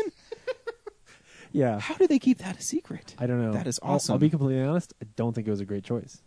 Really? I think he's really good, but unfortunately... Do you think it's distracting? Yeah. When he shows up, everybody in the theater went, no shit, Matt Damon. Like, nobody was sitting there like, what's this guy? How do I trust this guy? Like, what? Like... The good thing is Matt Damon is such a great actor that he's able to recuperate. Oh yeah, no, I think movie. he's really good in the gets movie. You right, exactly. That's the thing. Like it's twofold. But I honestly, if it were me, I would have revealed he was in the movie somehow in the trailer, just so that, like, so the shock of it, just so that you do away with that. Because I think that's a price tag. I mean, it is really good though. The fact that he kept that secret and like. But what's great too about that whole bit is, because he sent out this thing saying, hey, it's inhabitable, it's this. And he says, yeah, I'll take you to underneath the surface where it has, clean water and breathable air and blah, blah, blah, blah. Because they're on like this ice planet like Hoth.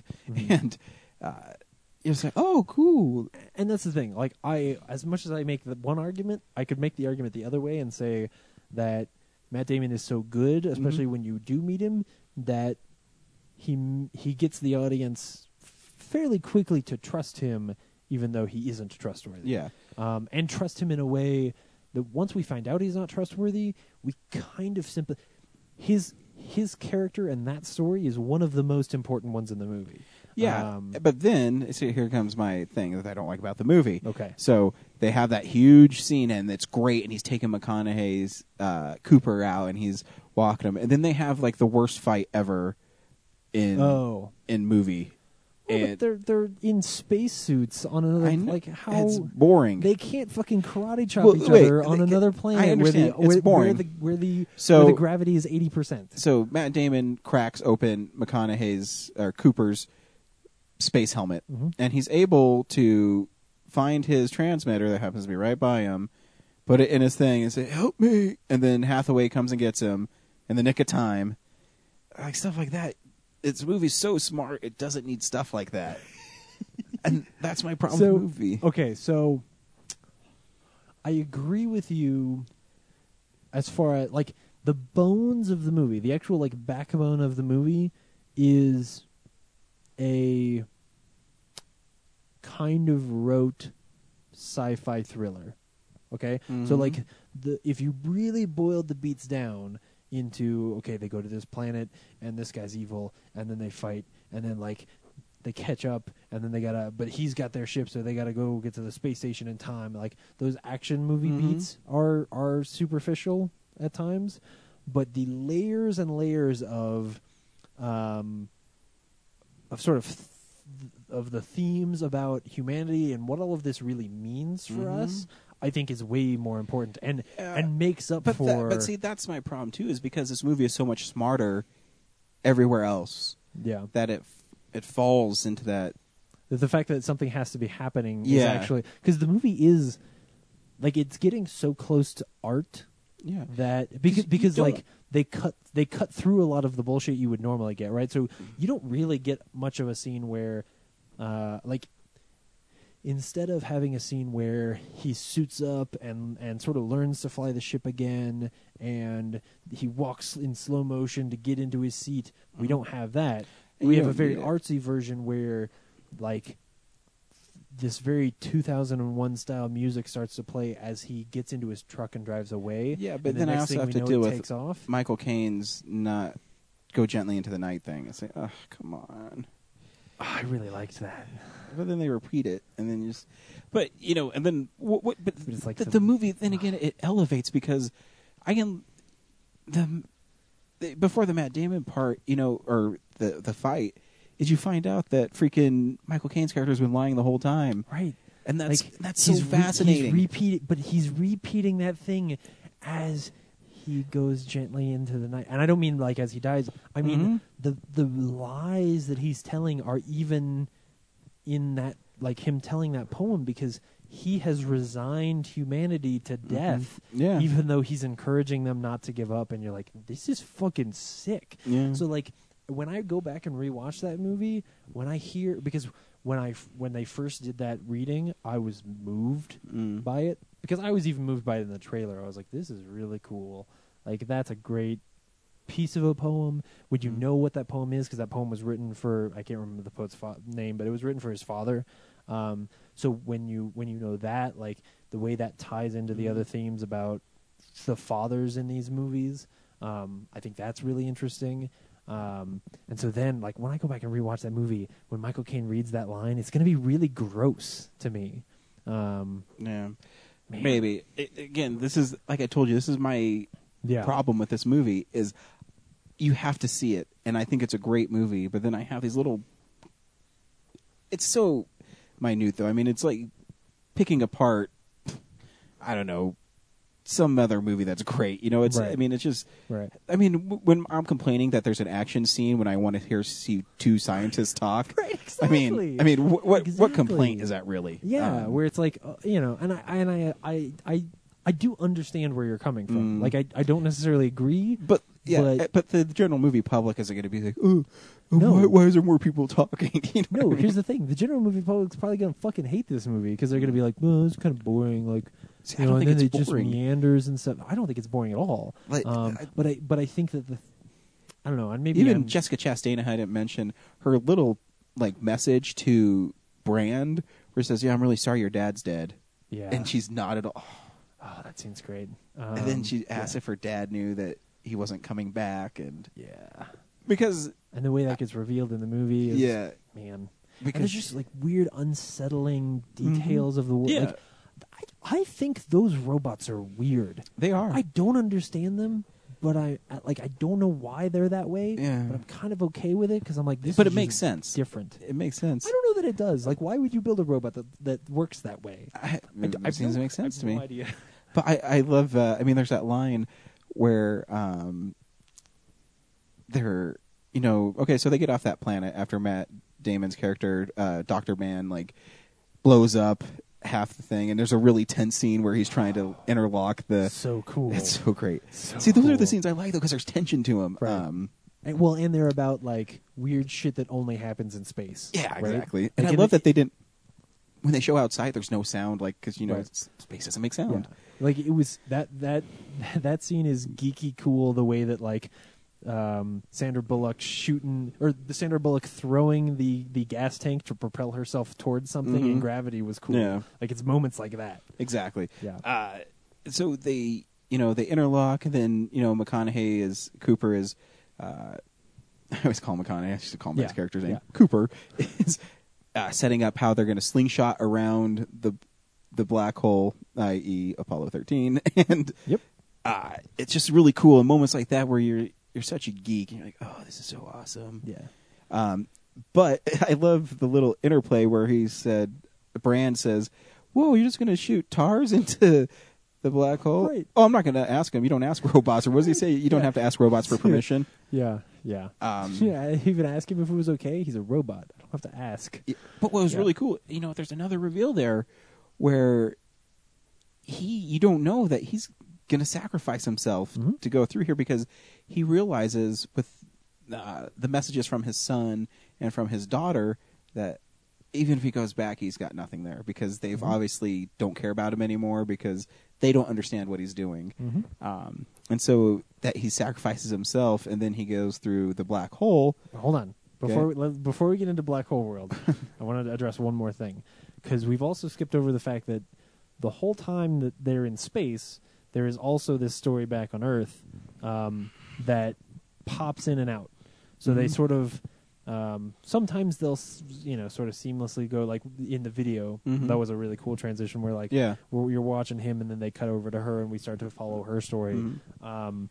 And I think some of the really good ones, or the very best one of the thing that this movie did really well was juxtaposing the story of her lighting her brother's farm on fire in order to save his wife and son, and Matt Damon's character sending that, like he and Matthew McConaughey fighting. Yeah. Right? Because there's this theme early on, or this movie's really good. It's like parallel worlds. Right. Well, and there's this conversation early on between Cooper and Brandt where Brandt says that there is no such thing as evil in nature, and that whatever we take with us into space is what we will build.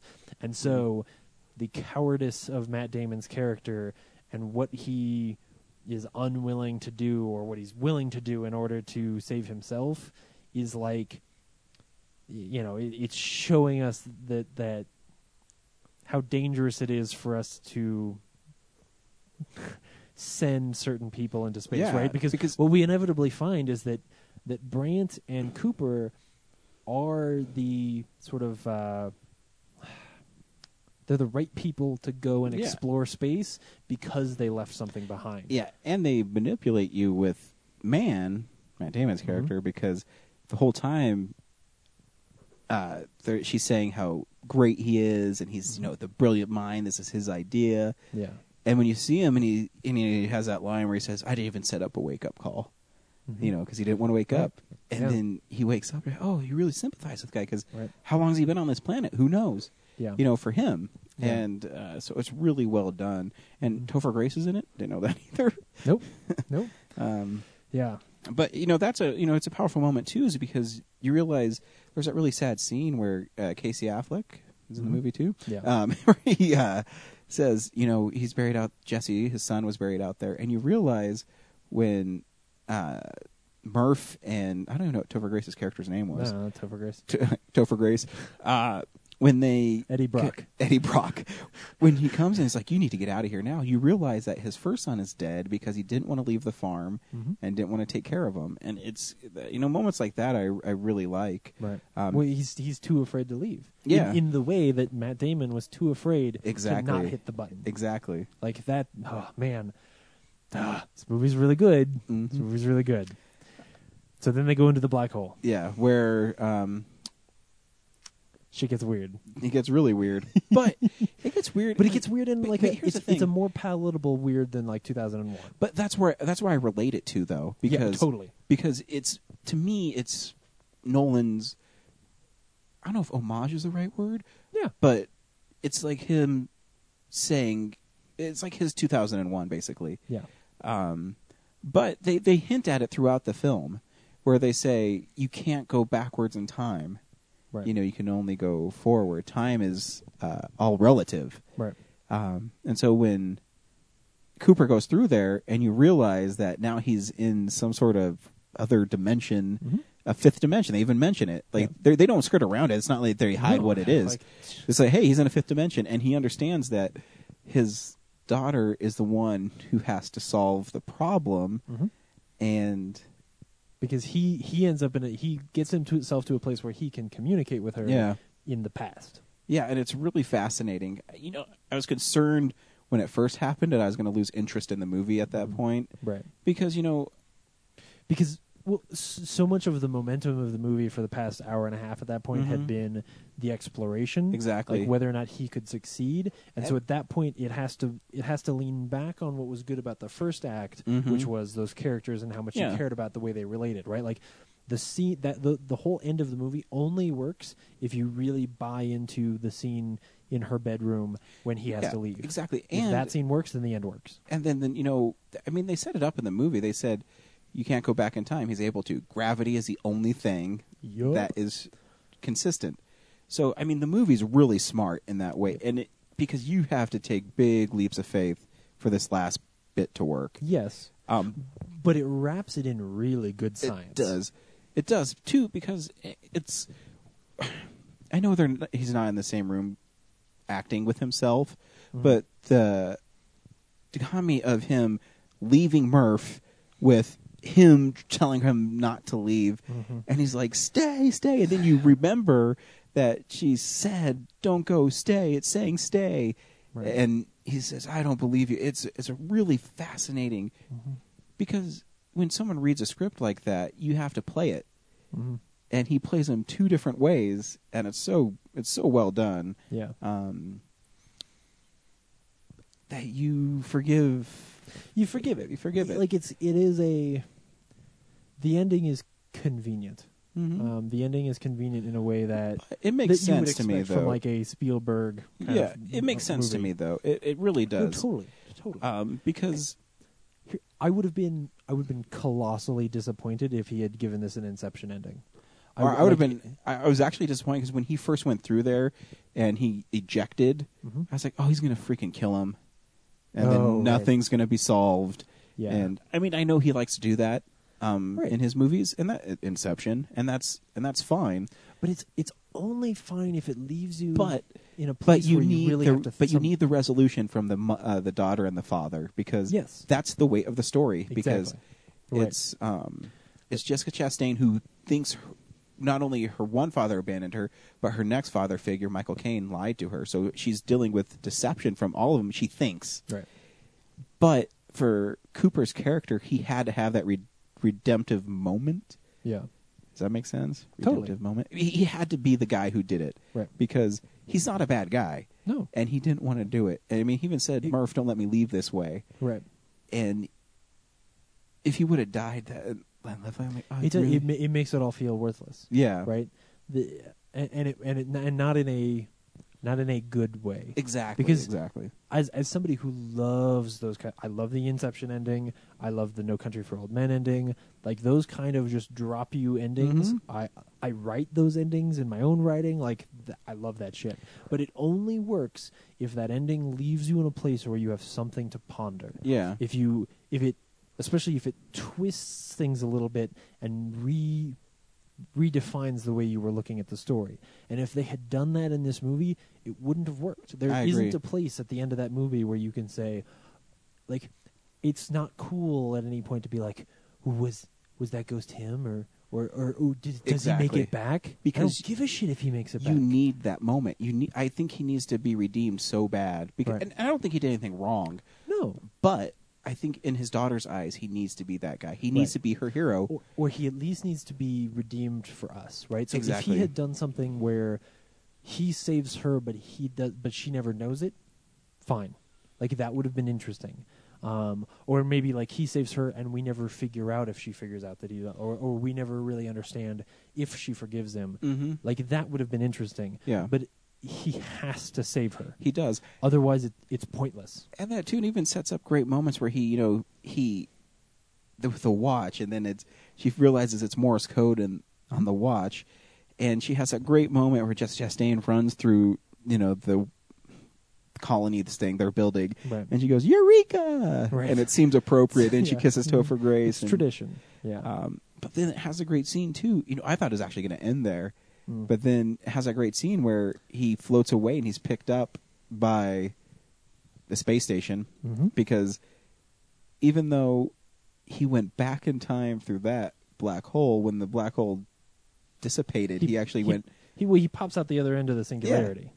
Exactly. Yeah. So, but he passes Anne Hathaway. I didn't like that part. Yeah, that's that. I was yeah. like, "Do guys, I know, Yeah. I know, guys." Yeah. But they put Yeah. stuff like that, I guess, in movies for other people. And here's the thing: it doesn't work because you already have that beat. Exactly. You already have that beat at the end of the movie when he leaves to go find her. Exactly. Which, fucking, that was like, that's the right ending. Yeah. Like, the reason you don't have some drop-off ending is because the right ending in a movie about how important exploration is, in a movie about like sort of encouraging this idea that that's still who we are at our core, and that we need to go find those places and push our own boundaries. You have to end the movie with somebody leaving like that. Yeah.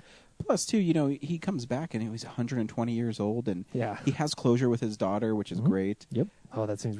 Oh, But- man, when she tells him to leave the room, I was just like, oh, But, dude, that's killer. this is why, I'm not as big of a McConaughey fan as you are, Yeah.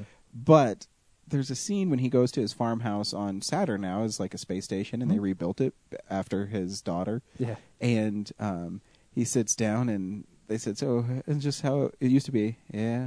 It was a lot cleaner. And just the way he delivers those lines is just really cool, because really he good. had 2 or 3 scenes like that with Lithgow where he's just drinking a beer, Right. and they're, bullshitting. And then for him to kind of have that moment again.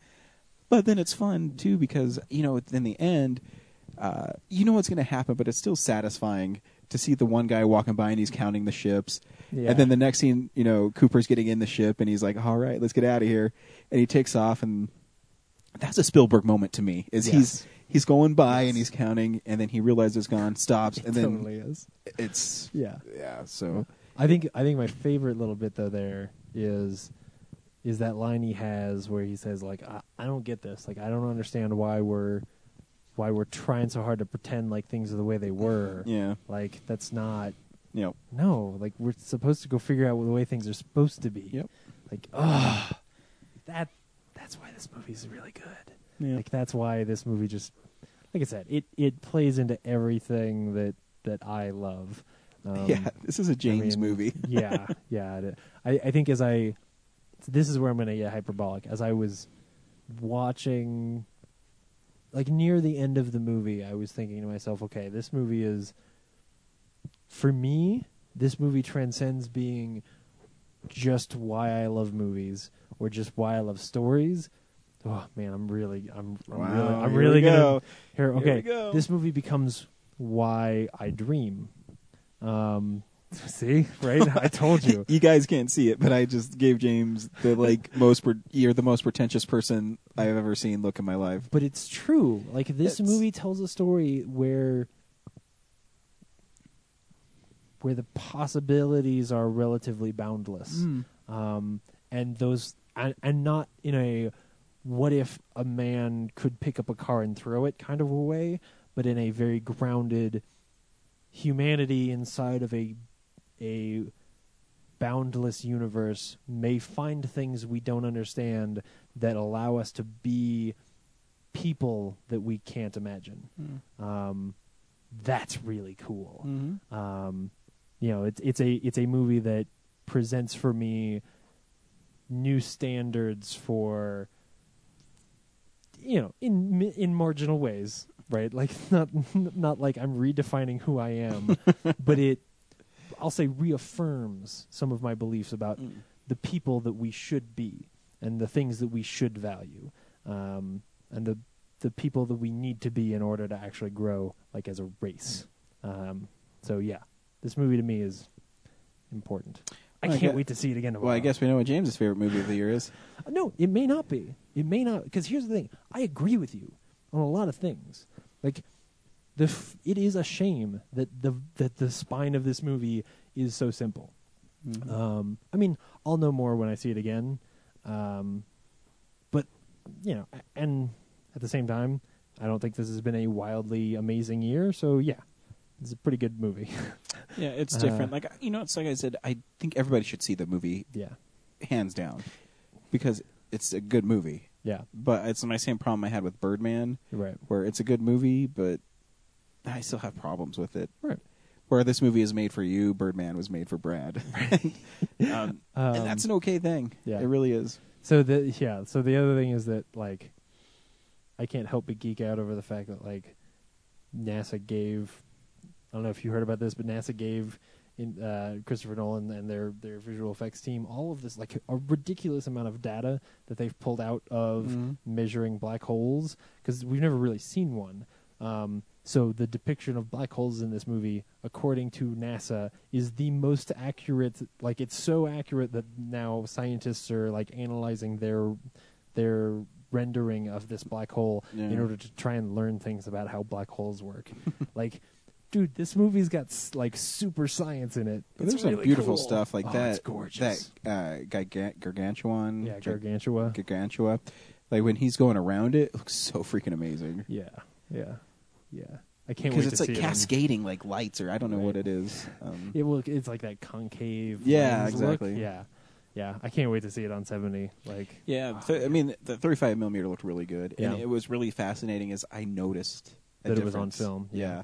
It's cool. Like the scene, it was a little darker, but it had a more organic feel to it. Yeah. It's interesting. Yeah, it was cool that, like, the Alamo went out of their way to have both the 70 and the digital, or the 35 and the digital, and let you choose. So cool. Next week is Dumb and Dumber 2.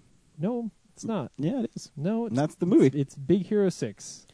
That's the movie. I don't. No, we see a new movie every week. Big Hero 6, isn't it? A new movie from last week. Yeah, next week we'll be seeing Big Hero 6, which is getting really good reviews. Yep. It looks cute. Yeah, it does. It looks more entertaining. It looks funnier than Dumb and Dumber 2. I'm sure it will be funnier. I'll probably see Dumb and Dumber 2 because I do like the first Dumb and Dumber. I do too. That trailer. But the trailer seems really tired. Yeah, it does. Yeah, that trailer feels like Jim Carrey in a fake gray beard. Yeah, my wife loves watching Saturday Night Live, and it's been horrible this year. Oh, yeah?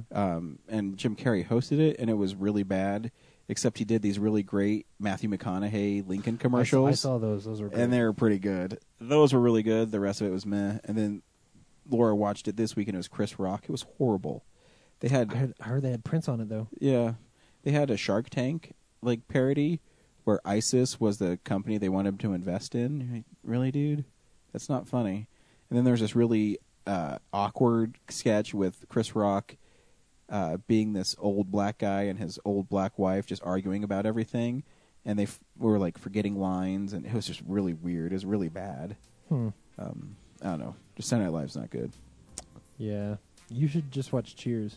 I probably should. I rewatched most of that first season of Fargo this week. I gotta start watching Hannibal before I watch Fargo, though.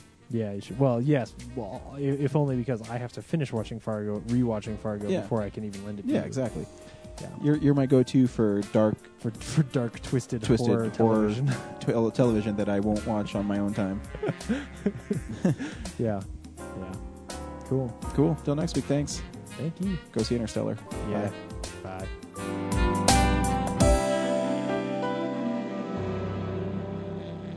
We all had a goodbye.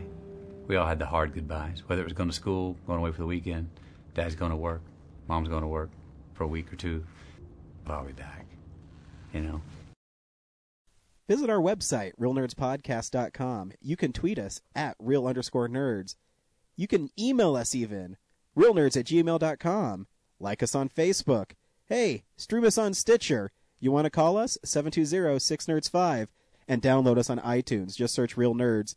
Thank you, Joe Kempter, for the wonderful voiceover, and also Spark Mandrill for the wonderful late-night jazz smooth sounds of movies. You can find them on SoundCloud. This has been a Nebulous Visions production. Maybe.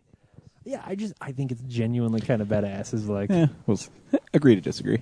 And let me make it clear that I thought it was badass before I found out that it was Joss Whedon. Like, I'm not just being biased. I was reading that. It's the only line that they kept of his in that movie. Right, exactly. Yeah, it's true. And that's why I'm saying, seen like, the first X-Men in so long, I should watch it. Like, I got the X-Men trilogy on Blu-ray, and I watched X2 out of it, and then I watched The Last Stand, but I haven't watched the first X-Men out of it. X-Men 1 doesn't hold up as well because I never thought it did. I thought it was actually. I think it's actually the weakest X-Men movie. Weaker than The Last Stand? Mm-hmm. Wow. I like it better than The Last Stand, but I will say that, like, when you've seen other superhero movies, the plot of that movie is really fucking stupid. Yeah. Well, here's the thing: is I love the last 10 minutes of The Last Stand, where I think the music's so good when Wolverine's walking up to kill Jean Grey. Oh yeah. And you can see him fighting, and his skin's getting ripped off, and he's healing at the same time. I think that moment is so badass. Yeah, it's good. That I forget, how shitty the rest of the movie is. Yeah, it's really bad. Yeah. Anyway, I think it's just like Spider-Man 3. I don't think it's as bad as everyone says. It's as bad as everyone thinks it is. Right. Oh, but anyway, so the story I was telling was that I went into that movie as a huge Alias fan, going like, I really hope that this movie's Alias, and I really hope that it starts in the future, and then they go back 47 hours, and then they tell the whole story, and that's what they fucking did. And so when the movie was over, I was like, this is everything I wanted it to be. At the time, who did I go see that movie with? What friend of mine? I forget. It was either Brandon or maybe it was Adam. But when it started and it's like a flashback, I was like, it's like Alias. I was the only one of my friends who watched Alias.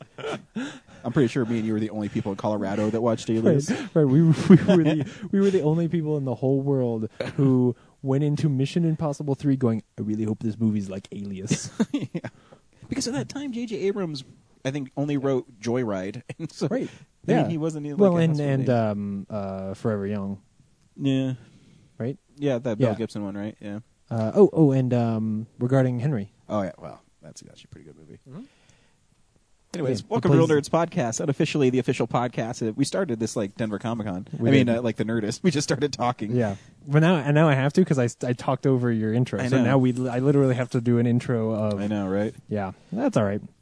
Welcome. Maybe we'll mix up the show. Maybe it'll be different this week. Hey, it's cool. Actually, it's going to be a little different because our fan mail is so good that it's actually going to cover Comic Book Corner and things like that. So, Ooh, I know. It's great. Man. Welcome to Real Nerds Podcast.